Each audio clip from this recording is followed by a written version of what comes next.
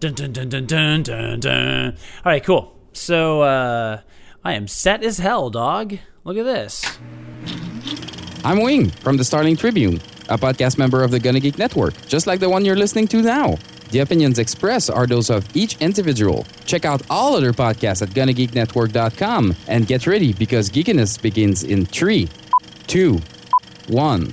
You should just start recording. We got this. I think I know how its structure works. Maybe I don't. Let's find out on this episode. Yeah, that was good.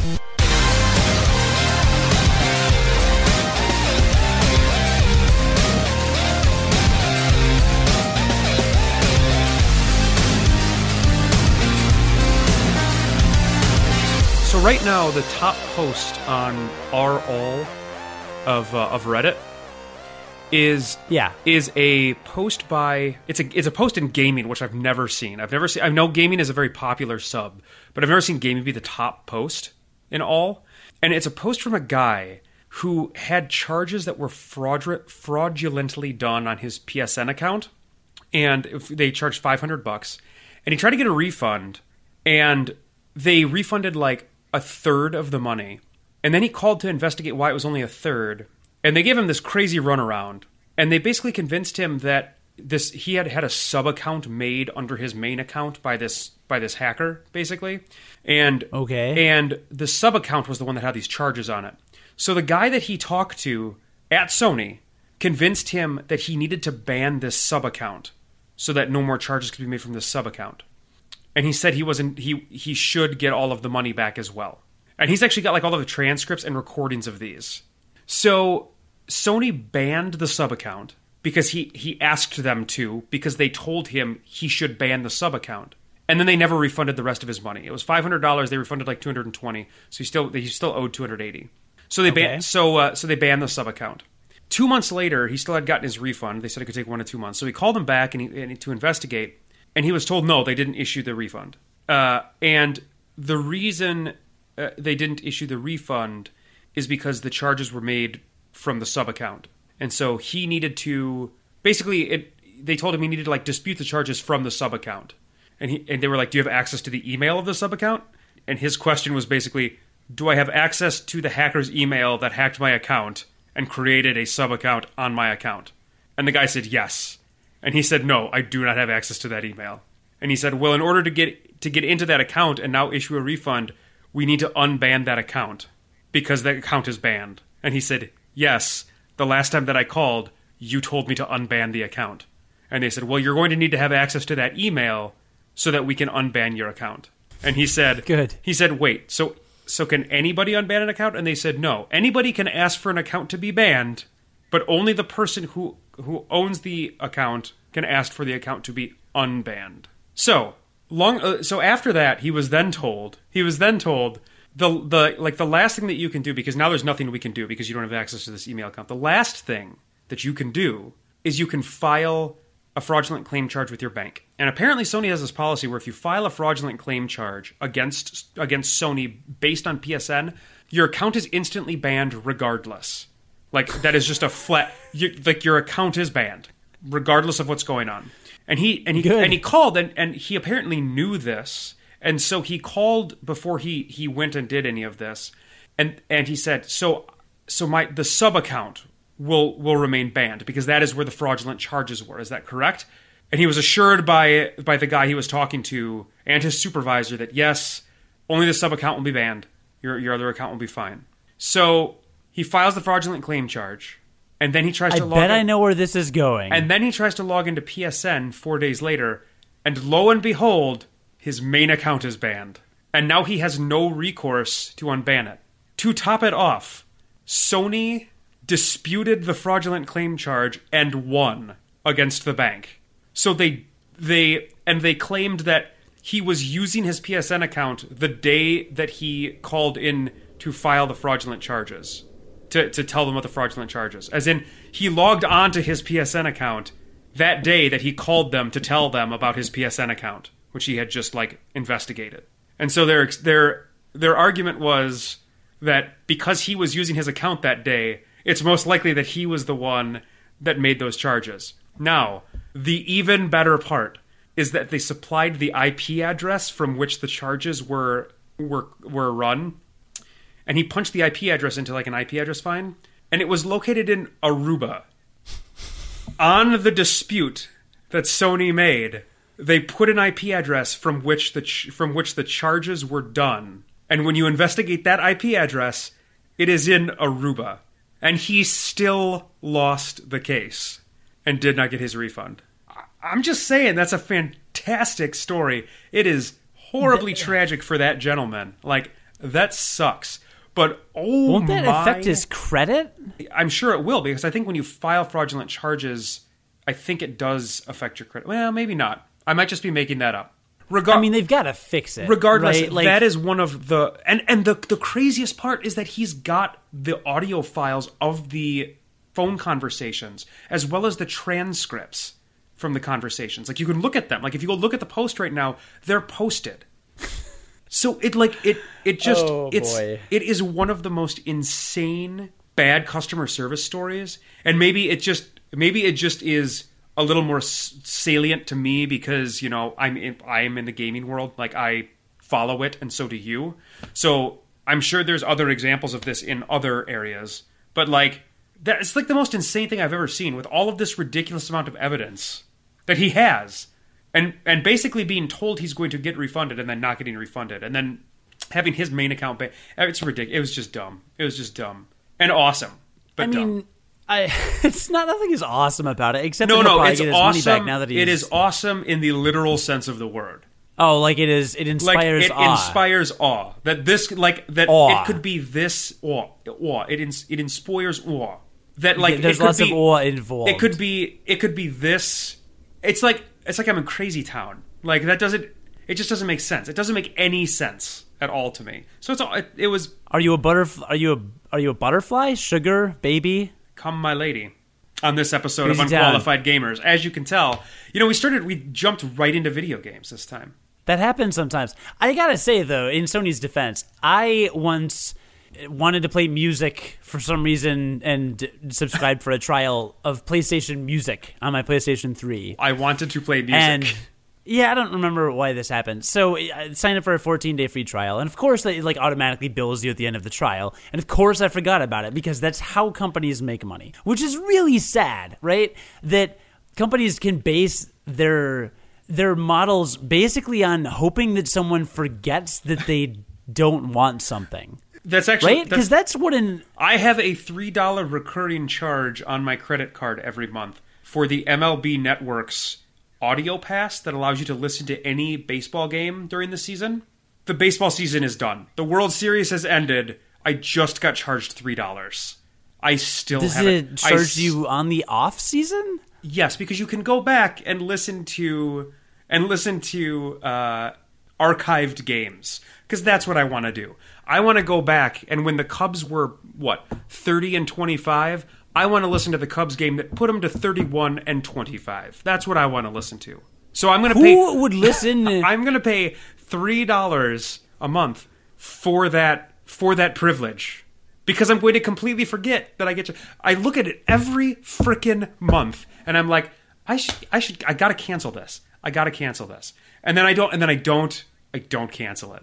Cancel it right now. Can't you cancel it from your phone? No, because it's done through iTunes. Have you ever tried to cancel a recurring charge from iTunes? No. It's the worst, because iTunes is the worst, right? iTunes is the absolute worst. I love my Apple phone. iTunes is horrendous. Really? It is. I hate it like I hate... Me? Like I hate you. I hate it like I hate you. Wow. Yeah. That is intense. No, you have to like go... I think you have to like go to their website, or I don't know. You have to... I don't know, dig up the dead body of Steve Jobs, do some untoward things to him, and then you have to dispute the credit card charge. Unfortunately, that'll get your iTunes account banned. But that's the only way. That's the only way. So one time I subscribed to PlayStation Music in their trial, and then, of course, I let it run, and then I had a $10 charge on my account. And I couldn't really afford it at the time because I didn't have a really good job. So I called up PlayStation, and I was like, hey... Or I emailed them or something, and I was like, hey, I didn't subscribe to this. There was a mistake, blah, blah, blah. And they sent me an email, and they said, we have refunded your money as a show of good faith. as a one-time gesture of good faith, or I don't remember how they phrased it. And they gave me my $10 back and canceled my subscription, and I didn't have to worry about it after that. So that was cool. That was them taking the high road, right? Because like by all rights, they could have just kept my money because I forgot to do a thing, which is what most companies do. So here's the thing. You know, with a company that big, like I feel like, and I deal with like health insurance companies, right? With a company that big, I feel like there's a chance that when you make that phone call about a very important thing, like $500 that shouldn't have been charged to your card, and when you make that phone call and try to work that issue out, if you get the dumbest customer service agent that exists within that company, you might get screwed. And there's a good chance that is what happened in this situation. Like the guy that he probably called the first time that convinced him that he needed to ban this account could have been like the dumbest one.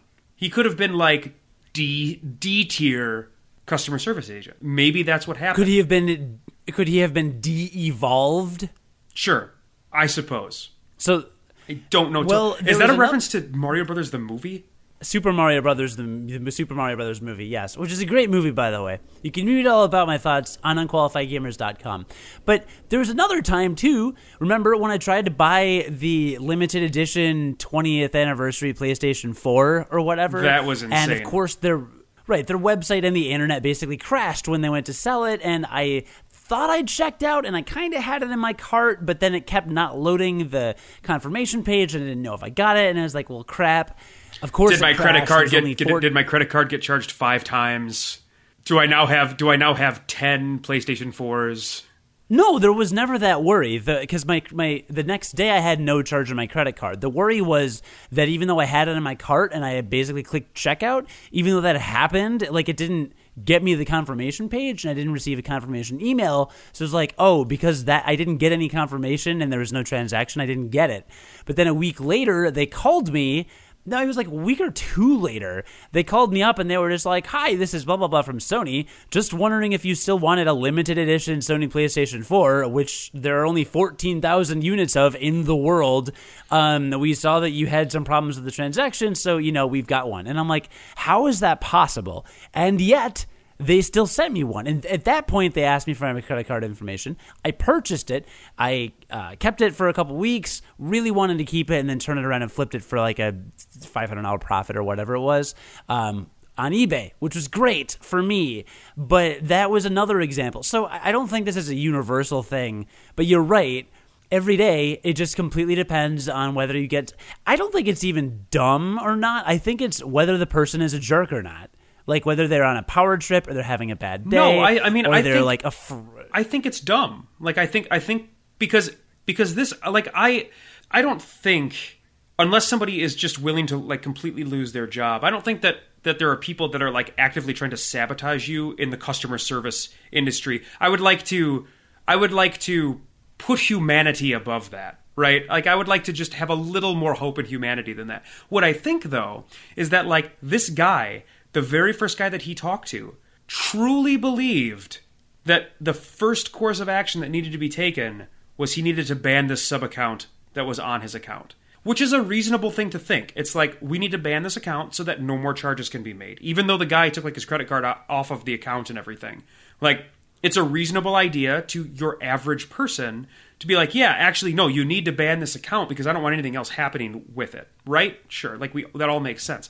However, with the ridiculous complexity of these organizations and the way that like, their policies towards the PlayStation Network are, like, this guy might not have known.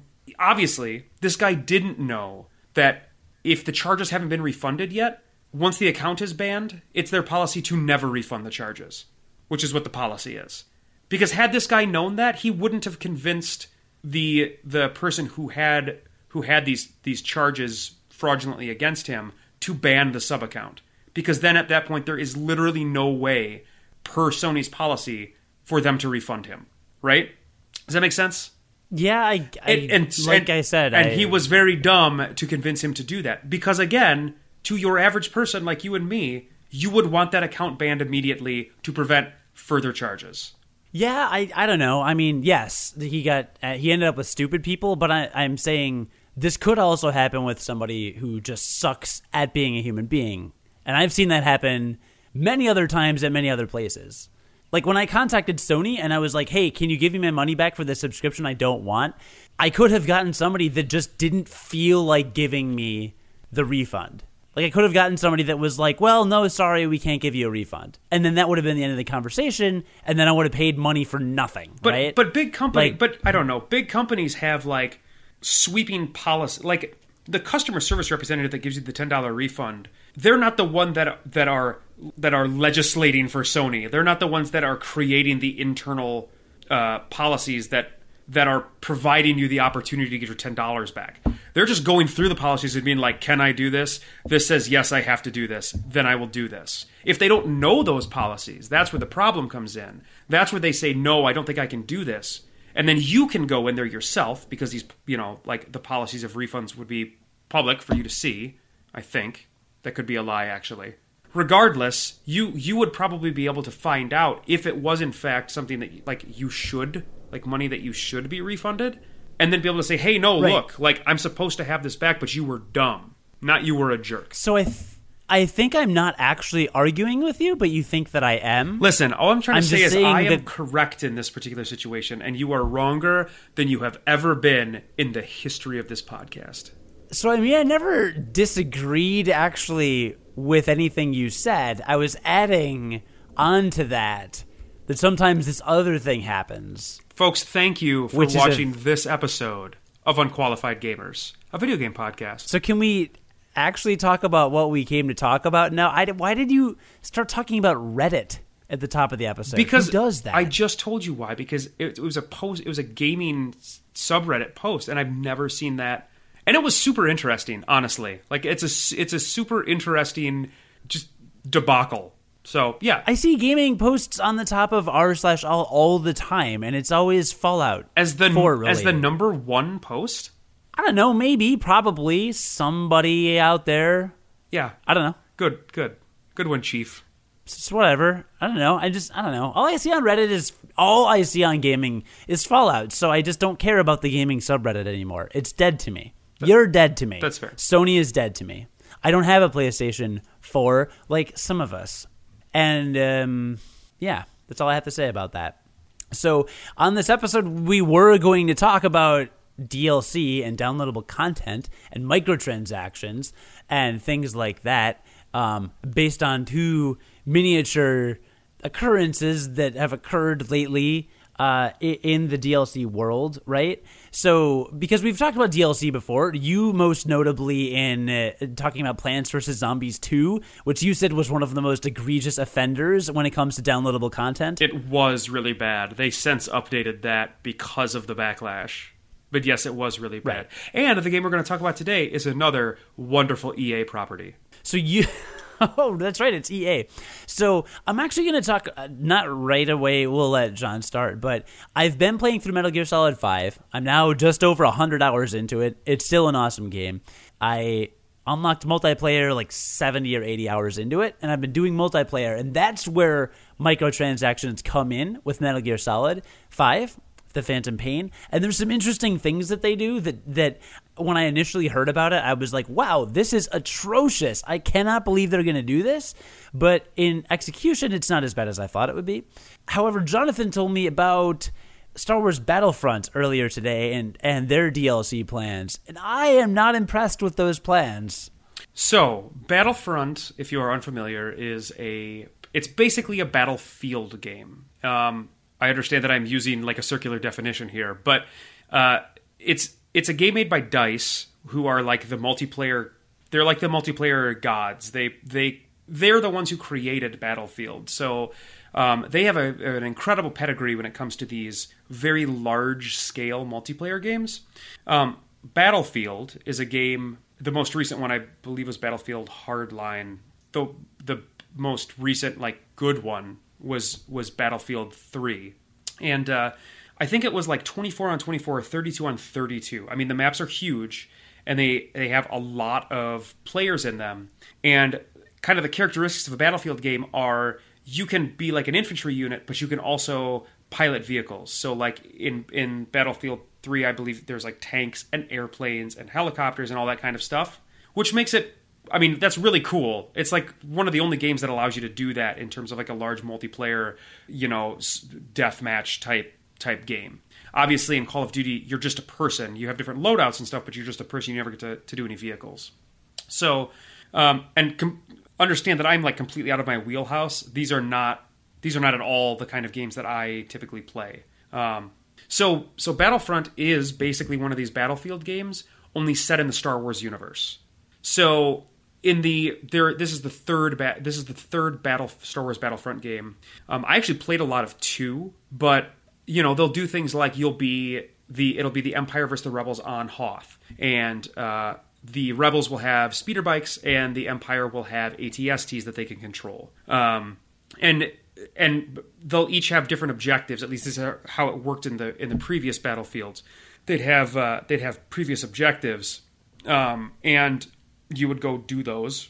And it was cool. It was really cool because these games operate on like a scale that no other games use. So they really feel like massive when you're in these large battles.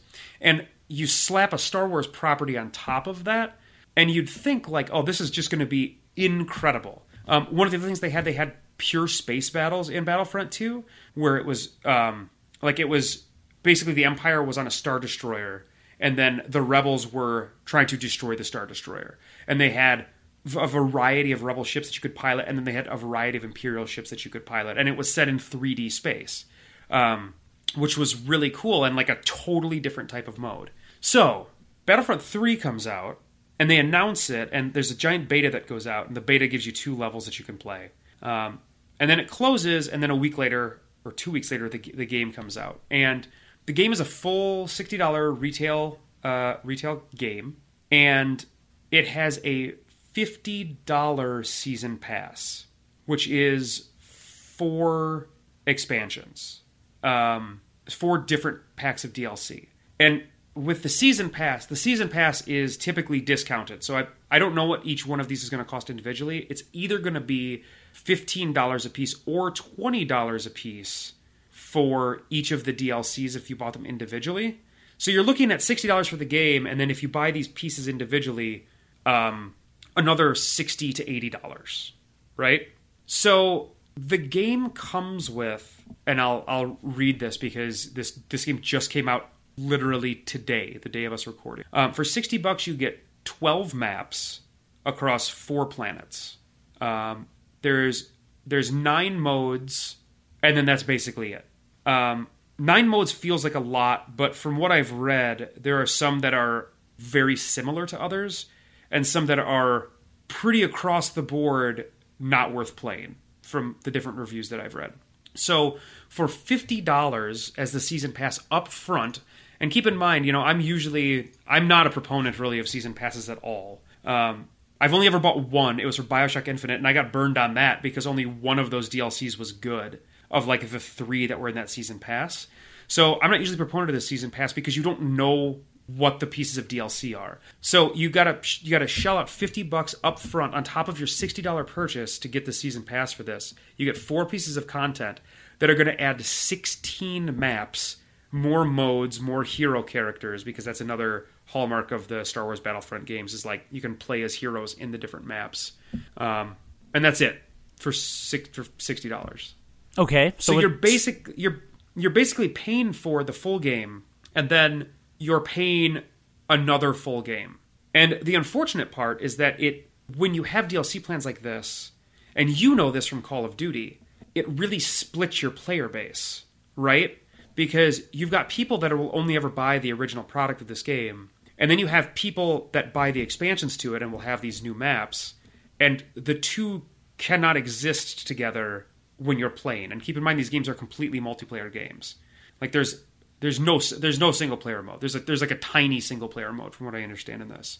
So you split your player base by having these different pieces of downloadable content. Not to mention the price just seems outrageous to me, considering where downloadable content has traditionally been at like $10-ish, right, per piece. So I think it's just like all of the reviews that are out so far basically say that it is really thin. Like the initial offering for that $60 is incredibly thin, and that there really should have been more content in a game that has been in development for a very long time and has incredibly high expectations, to be fair. Yeah, I don't know. Actually, after hearing you talk about it, it's not as bad as you made it sound on Google Hangouts earlier today, because it comes with 12 maps, right? Yeah, on four planets. That's not bad for an initial offering. Even the Call of Duty games usually have 12, maybe 16 maps. There's also reports like, that's not as. There's also reports of unlocking everything in the game after a weekend of play from some of the reviewers that had copies of it.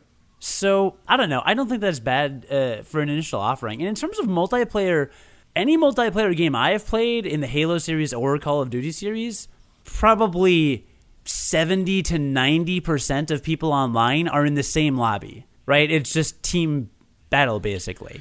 Like, a variety of modes has never been a make or break thing. I've played, there are maybe, let's say there are 10 modes in a Call of Duty multiplayer. I'll maybe regularly play 3, maybe. Sure.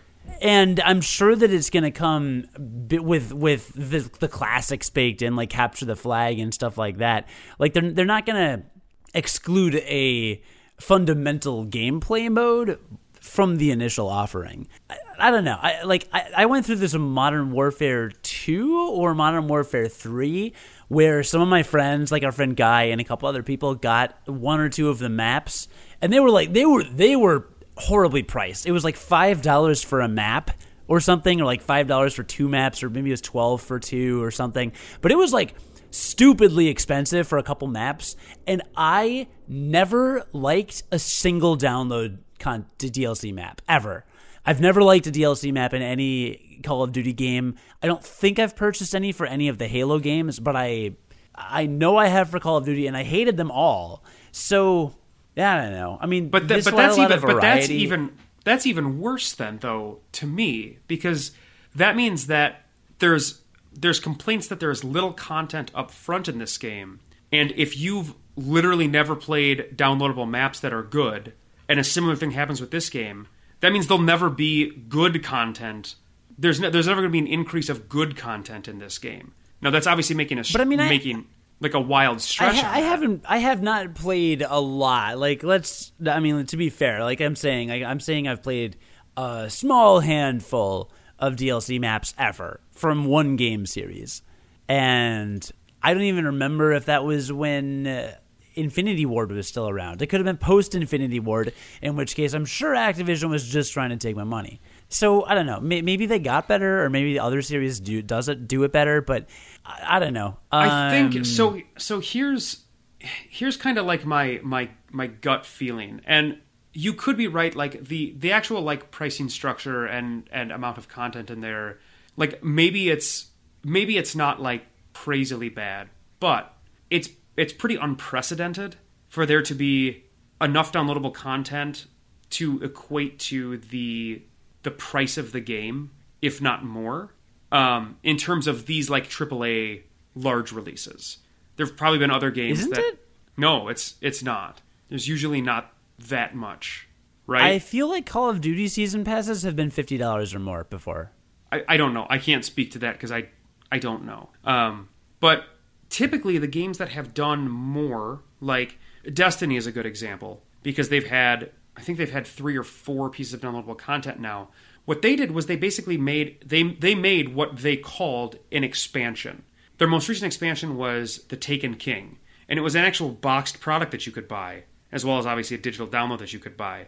But they framed it in a way that also framed the expectations around it as well, because as like somebody who plays games and buys games quite a bit, like when you hear expansion for a game, you think a large chunk of content, like something that is so significant that it doesn't fit into your standard $15 DLC price model, right?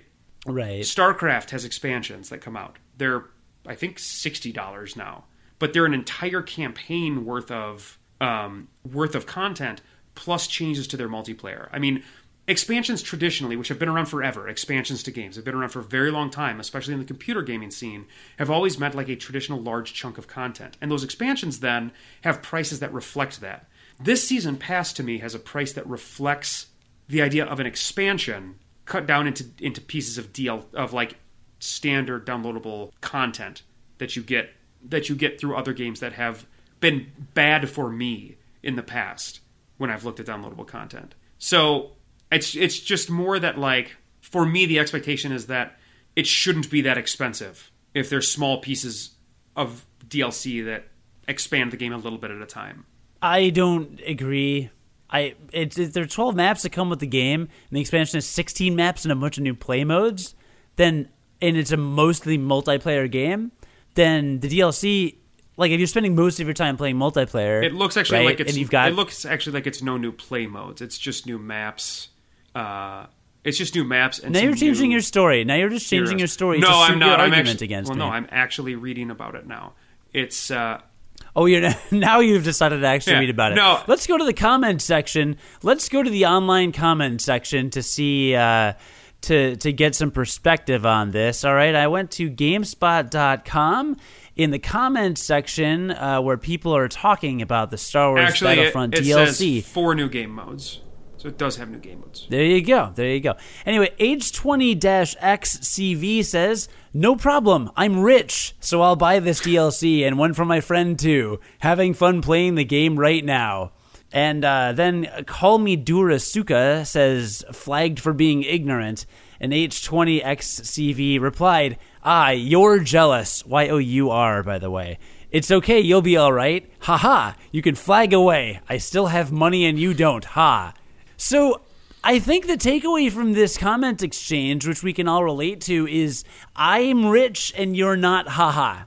I guess I don't have an argument to that. There's really no way to argue against that, quite frankly. He's going to buy one for himself and his friend, John. Maybe it's just me starting to get disenchanted with these big budget games. Like, are we really in a world where in order to experience the full content of a game, you have to shell out $120? In a world. And there's the thing that bugs me is there's no, sure, we'll give you a price cut. There's no guarantee that you're going to like any of this stuff that comes out. And granted, there's no guarantee you're going to like the game that you buy off the shelf either. Thank you. There's no guarantee you're going to like the game you went and bought on the shelf. That's literally what I was about to say. Yeah, so there's no guarantee of that either. You do have options, though, with things like demos to at least give it a shot beforehand. Obviously, but there's no guarantee that you're going to like the DLC that is going to be released for the game. And that's non-returnable, exchangeable, whatever. I just think you're old. Maybe that's it. Just it seems like a lot of money to me. I mean, it seemed like a lot of money to spend $20 on Gone Home when it came out, but that still happened. I didn't bitch about it and ask for a refund. Actually, you did bitch about it. I did not ask for a refund, so you're only 50% correct. That's which an gives F. your argument an F. That's an F. That is an F. It's true. I mean, we've talked about this. Sometimes you pay more for games that give you less enjoyment, and sometimes you buy an indie game for $5 that gives you hundreds of hours of enjoyment. I mean, I almost gave Sketchy Tower Defense. I almost put that in my top games of the year over Pokemon Y. Well, look at Rogue Legacy, right? Rogue Legacy is so good, and it was $12 or whatever it was. And holy crap, did I play that game for a very long time, and it's so good, you know? Shovel Knight. And the thing about a lot of people with multiplayer games is that they will play it into the ground for a very, very long time. So, I mean, for some people, they're going to get the Star Wars Battlefront, and they're going to play. That's going to be their weekend. That's going to be what they do with their friends. I mean, I spent probably over 100 hours multiplayer with the Call of Duty series with my friend Guy and some of his colleagues at GameStop at the time, because they would just like play pretty much every night, and they would ruin everybody totally, and I would just kind of be on their team, occasionally picking up kills, which always felt good.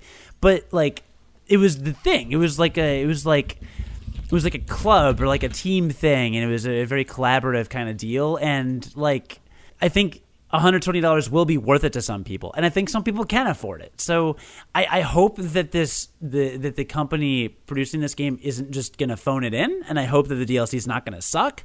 But I think that's up to them to get this value.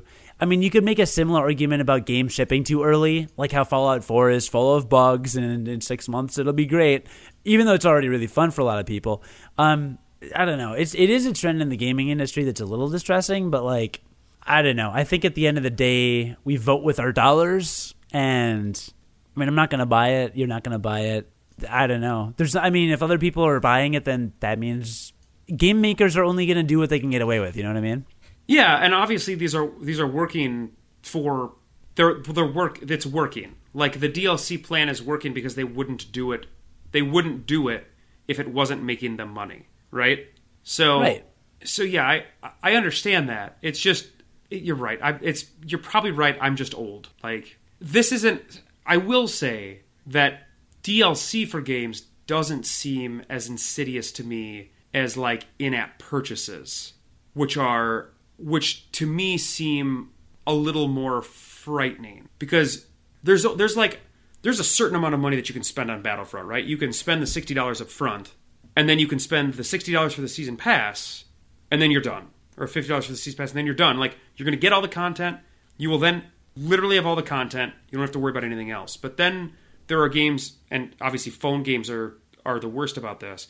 You've got games that have in-app purchases where you can spend an unlimited amount of money. Where you can spend $100 for the million crystal rubies that are, the luxury currency. And you can go through all those, and then you can do it again. Like, you can spend more. And these are the people that are spending hundreds of dollars on, like, Clash of Clans and Candy Crush. Candy Crush. Right. So those to me are, I think, a little more insidious. Yeah, I agree with that. Were you trying to transition into me talking about Metal Gear Solid 5? You screwed that up so bad. I lobbed it to you. Did you? I did. Only now. How did I screw it up then? Because I caught it. You brought attention to it. I always bring attention to our transitions. That's why I'm such a good broadcaster, because I call attention to all the transitions. And since Jonathan so neatly set up the next segment by talking about microtransactions within games, which is also a thing that can happen in Metal Gear Solid 5, which I was planning on talking about anyway, now is my opportunity to begin talking about Metal Gear Solid 5 and said microtransactions in what I like to call the second part of this podcast, episode, show. That is an apt name. Podcast. Thank you. It's not, however, an app name, which is because it's not an application. See what I did there? Good. So I've been playing Metal Gear Solid 5, and there is a currency where you can buy things in the game, but it's limited. Like, you can spend these things called MB coins on building bases, like forward operating bases, which I'll explain in a minute. But you can only build, like, and I don't remember the exact number, between 6 and 10. You could spend, I don't think you really could spend more than $100 on microtransactions, which is a lot, but it is a cap. Like, there is a finite utility to these MB coins. It's not like you can continually get stuff insofar as I've gotten in the game. Then again, I just reached chapter 30 of the game, and I understand there are at least 40 or 50 chapters, so I don't know. I didn't unlock multiplayer until after chapter 20, and I was like 70 hours into the game, so maybe I'm wrong, but at this point in the game, and in fact, this microtransaction thing wasn't even introduced until multiplayer came around. So I don't know. Does that seem like a reasonable cap around $100, or any cap, or does that still bad? I don't know. I mean, I didn't put a figure on it. It's just the idea of being able to spend small amounts of money in a way where you may not be paying attention to it, to add up to very large sums of money, is, I think, the worrying part of the model. Like, if you can pay like $2, to like quickly finish your forward operating base or whatever, and you do that, like 10 times, suddenly you've spent $20, and obviously there's probably other things you can spend money on too, Yeah, it's more just the idea, and maybe in this game it's not, but there are many games where it is bad. Yeah, and those games where it is bad that are popular are making a ridiculous amount of money. Yes, that is true. Well, let me tell you how the microtransactions work and how it's actually not as bad as I thought it would be.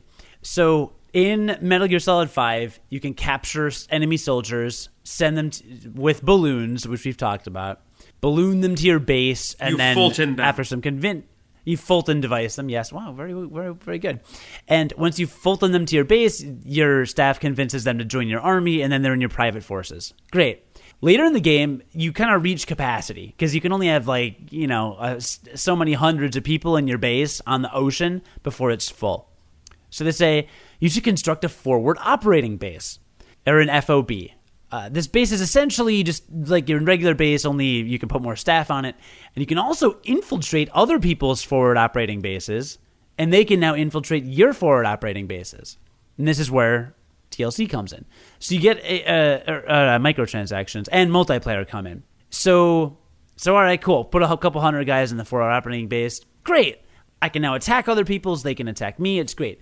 If someone else attacks me and they successfully get through my forces, which I buy with the in-game currency. No, you're not able to even buy this with real money. This is just whatever you get in the game, all the items you get, the development and research of weapons and things. Like, I manage all that, staff my base for defenses.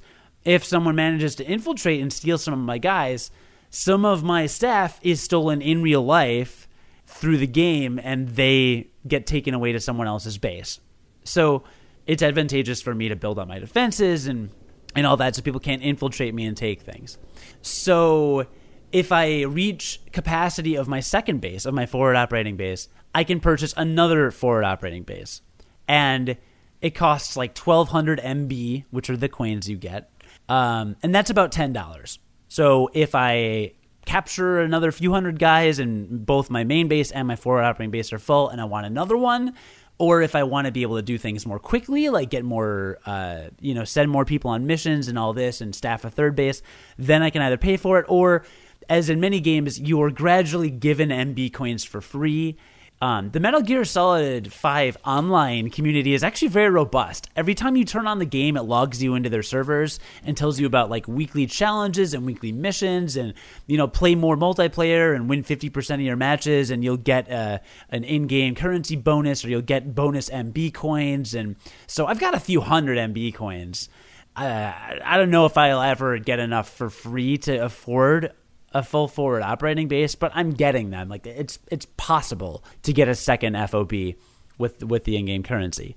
So that's where that comes in. That's not that bad, right? What does an FOB? It sounds like you get one FOB for free. What is like getting more? Like what do more FOBs do? Just make you able to have more people? Yeah, it would substantially increase the number of staff you can have.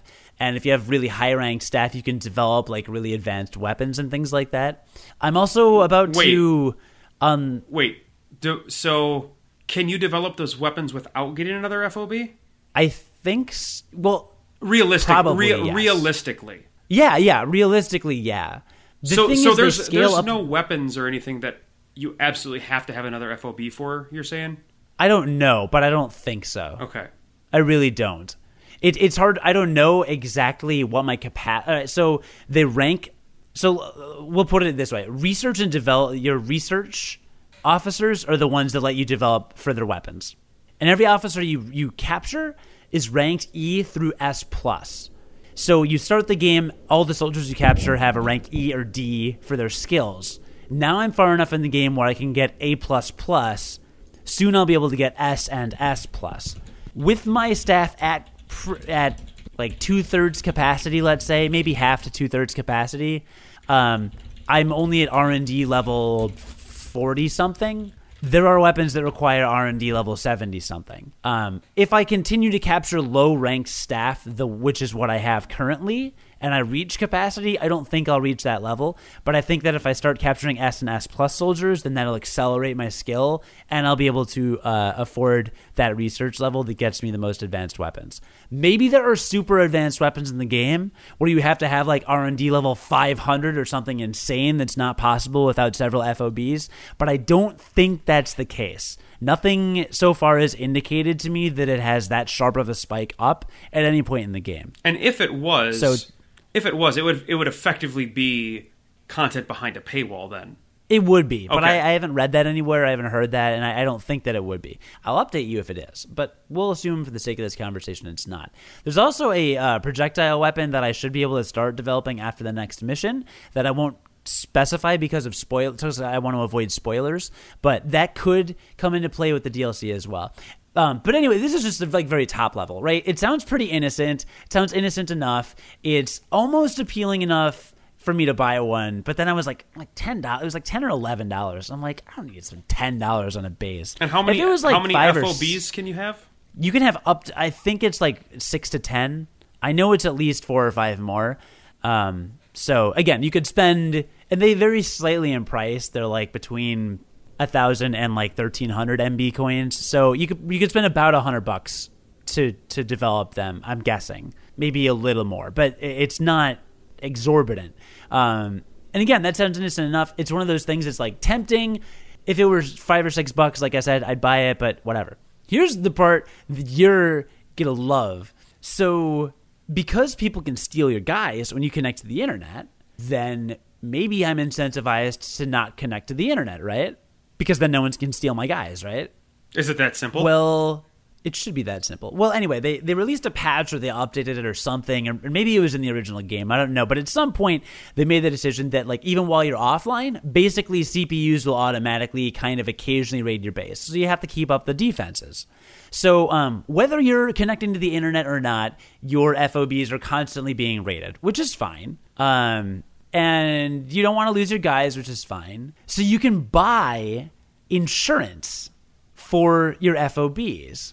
In the event that someone infiltrates your base and captures a bunch of your guys, you're insured. So they don't actually get captured and everyone's happy. The guy, steals your guys and then you whatever. Insurance costs MB coins, which is real money. So you can pay real money to buy life insurance, essentially, for your troops on forward operating bases. And that is a daily cost. It's of a handful of MB coins a day, but it's a daily cost. And I think monthly, I did the math, and it ends up to like $15 or $20 a month to insure your virtual staff. Man, so that was my reaction. A question: when you're online and you get invaded, are you given the opportunity to go in and also help defend your base, or do you just have to rely on whatever defenses you are? So then they made the decision that your base is going to be attacked when you're not there, and you say that's okay? Like that seems real jerk. Like because if you're, I don't know, because then the way it was because then you're obviously they're very much incentivizing then you to buy this insurance. Yeah, I'm not sure why they designed it the way they did, because it'll show me... I know why they designed it the way that they did, and so do you. Like, you don't need to... I guess I do now. Yes, you absolutely do. But that is garbage. Like, that's really crappy. Well, however, and that was my initial reaction as well, but I must say, I was initially very worried about this, and I left my game. I didn't play my game for like 2 weeks. Nothing happened. I lost no significant forces. I think it showed me a list of like attempted infiltrations, and there were 9 or 10, and I had won all of them but like 1 or 2. So I occasionally lose a couple guys, but honestly, in my opinion, I'm not great at the game, but this is just my opinion, but it's not super easy to infiltrate these bases, even when automated, because like automated CPU versus, it sounds easy, but like it is not, because once you get even a nominal amount of of upgrades like security cameras and like drones that fly around and decoys and landmines that are planted on your base. Like there's a lot of stuff that you get, and once you get that, and there's like 20 guys, and if you set off one alarm, like they're a lot smarter than main game CPU as well. You have a much shorter reflex time. They have way better sight. And if they put high-ranking officers like A+ and A++ officers on the base, and you run into one, like they'll mess you up. And they also equip the weapons that you've developed. So I just set my defenses really high, and I've been fine. And it hasn't affected the gameplay whatsoever. So I don't know whom the target for insurance is. Maybe it's people that are just really paranoid, or people who don't understand at all how to set their defenses or whatever. But like, I just haven't run into any issues. And maybe that'll change once certain type of projectiles are developed in episode 31 or thereafter. But like, honestly, until then, like, I'm pretty good with it, even though I was really worried. So from my perspective, the insurance thing feels really gross to me. Like, that part feels gross. Like, I get the idea of this multiplayer sounds super cool the way you describe it. Like, I love the idea of you being able to like research these new technologies and then outfit your base with them. Like, the video game player in me says what I would want would be, if you need to make some sort of consequence, like, I guess you could like take some resources, that's fine, but you could also create a progression system in just multiplayer if you wanted to. Like an achievement system or something, because it kind of sounds like just playing it is pretty fun too, where you didn't need to find a way to incentivize a real money transaction underneath. Because this whole like playing multiplayer, yeah, like there could have been a different system in place. There could have been many different systems in place that didn't incentivize you paying for insurance. Which, if you were to tell that to any person that didn't play video games, it sounds like the most absurd thing ever. You are buying insurance on your forward operating bases in this video game because you're afraid people are going to attack it and take your researchers. Like it, and I'm paying real money for this insurance. Like, it sounds crazy. Yeah, I feel like I'm taking crazy pills. Okay. But again, it has not affected me so far. Maybe if there are ballistic projectiles later in the game that are able to attack bases. I'm a little unclear on exactly what's about to like be unlocked, but I know that the ante will go up a little bit with some of the technologies available, and I don't know exactly what that means, honestly. But that could affect things as well. So we'll see. The other really cool thing about this, by the way, is when you infiltrate a base, if you're completely stealthy and you manage to take out like all the guards on the forward operating base before they see you, which again, stealth espionage game, like if you manage to choke them all out or kill them all or whatever you want to do. And like the goal is to basically reach a point in the base. So you have to just kind of like climb your way up to the top of a platform or go into a certain room in the basement of a platform or whatever it is. If you reach that without being detected, then you get off scot-free, you get all these resources, and it's great. If at any point you trigger any alarm, if anybody spots you and you can't take them out before your little bullet time reflex mode goes off, if you get spotted by a camera, if any alarms go off, then it opens up a wormhole between you and the other player, and that player can now retaliate and infiltrate your base at will. So it's actually really cool because like there are like significant tangible stakes every time you play, and you have a 30-minute time limit. So I mean, I usually do it in 10 or 15 minutes tops, but for some of the more advanced missions, you could take like maybe that full time. But yeah, so you have a time limit. You can't get caught, because if you do, and this person's got a bunch of resources or he's really good at the game, this person can go right back at you and just take care of you and clean you out, which is really kind of a cool thing. So I like the multiplayer mode a lot. I love the multiplayer in this game. But that little insurance thing, yeah. We'll see. I mean, the verdict is still a little bit out for me. I'd love to hear people's experience in the comment section on our YouTube video version of this, or on unqualifiedgamers.com or WGNplus.com if there's a comment section there. I don't remember. Let me give you a hypothetical. So no. let's say you're the person that really likes the single player a lot, like a lot, right? And you're having a super amount of fun with it, and you're loving the researching thing, and you're loving the unlocking everything. You're loving unlocking the weapons and everything, and you really like that system. And it sounds like your resources are shared between single player and multiplayer as well, right? So yeah, so that like the research that you do in one obviously affects the other, etc. So let's say you're this person that loves a single player and you're having a lot of fun with it, and you want to research like everything, even the most advanced stuff, but you're really bad at the multiplayer. Like you just can't wrap your head around it. You can't figure out how to set up your defenses. When you do get invaded, you try to retaliate, and it just goes badly for you. And you're just like constantly losing in the multiplayer, and you're losing resources at this time because of that. And you have no way to opt out of it.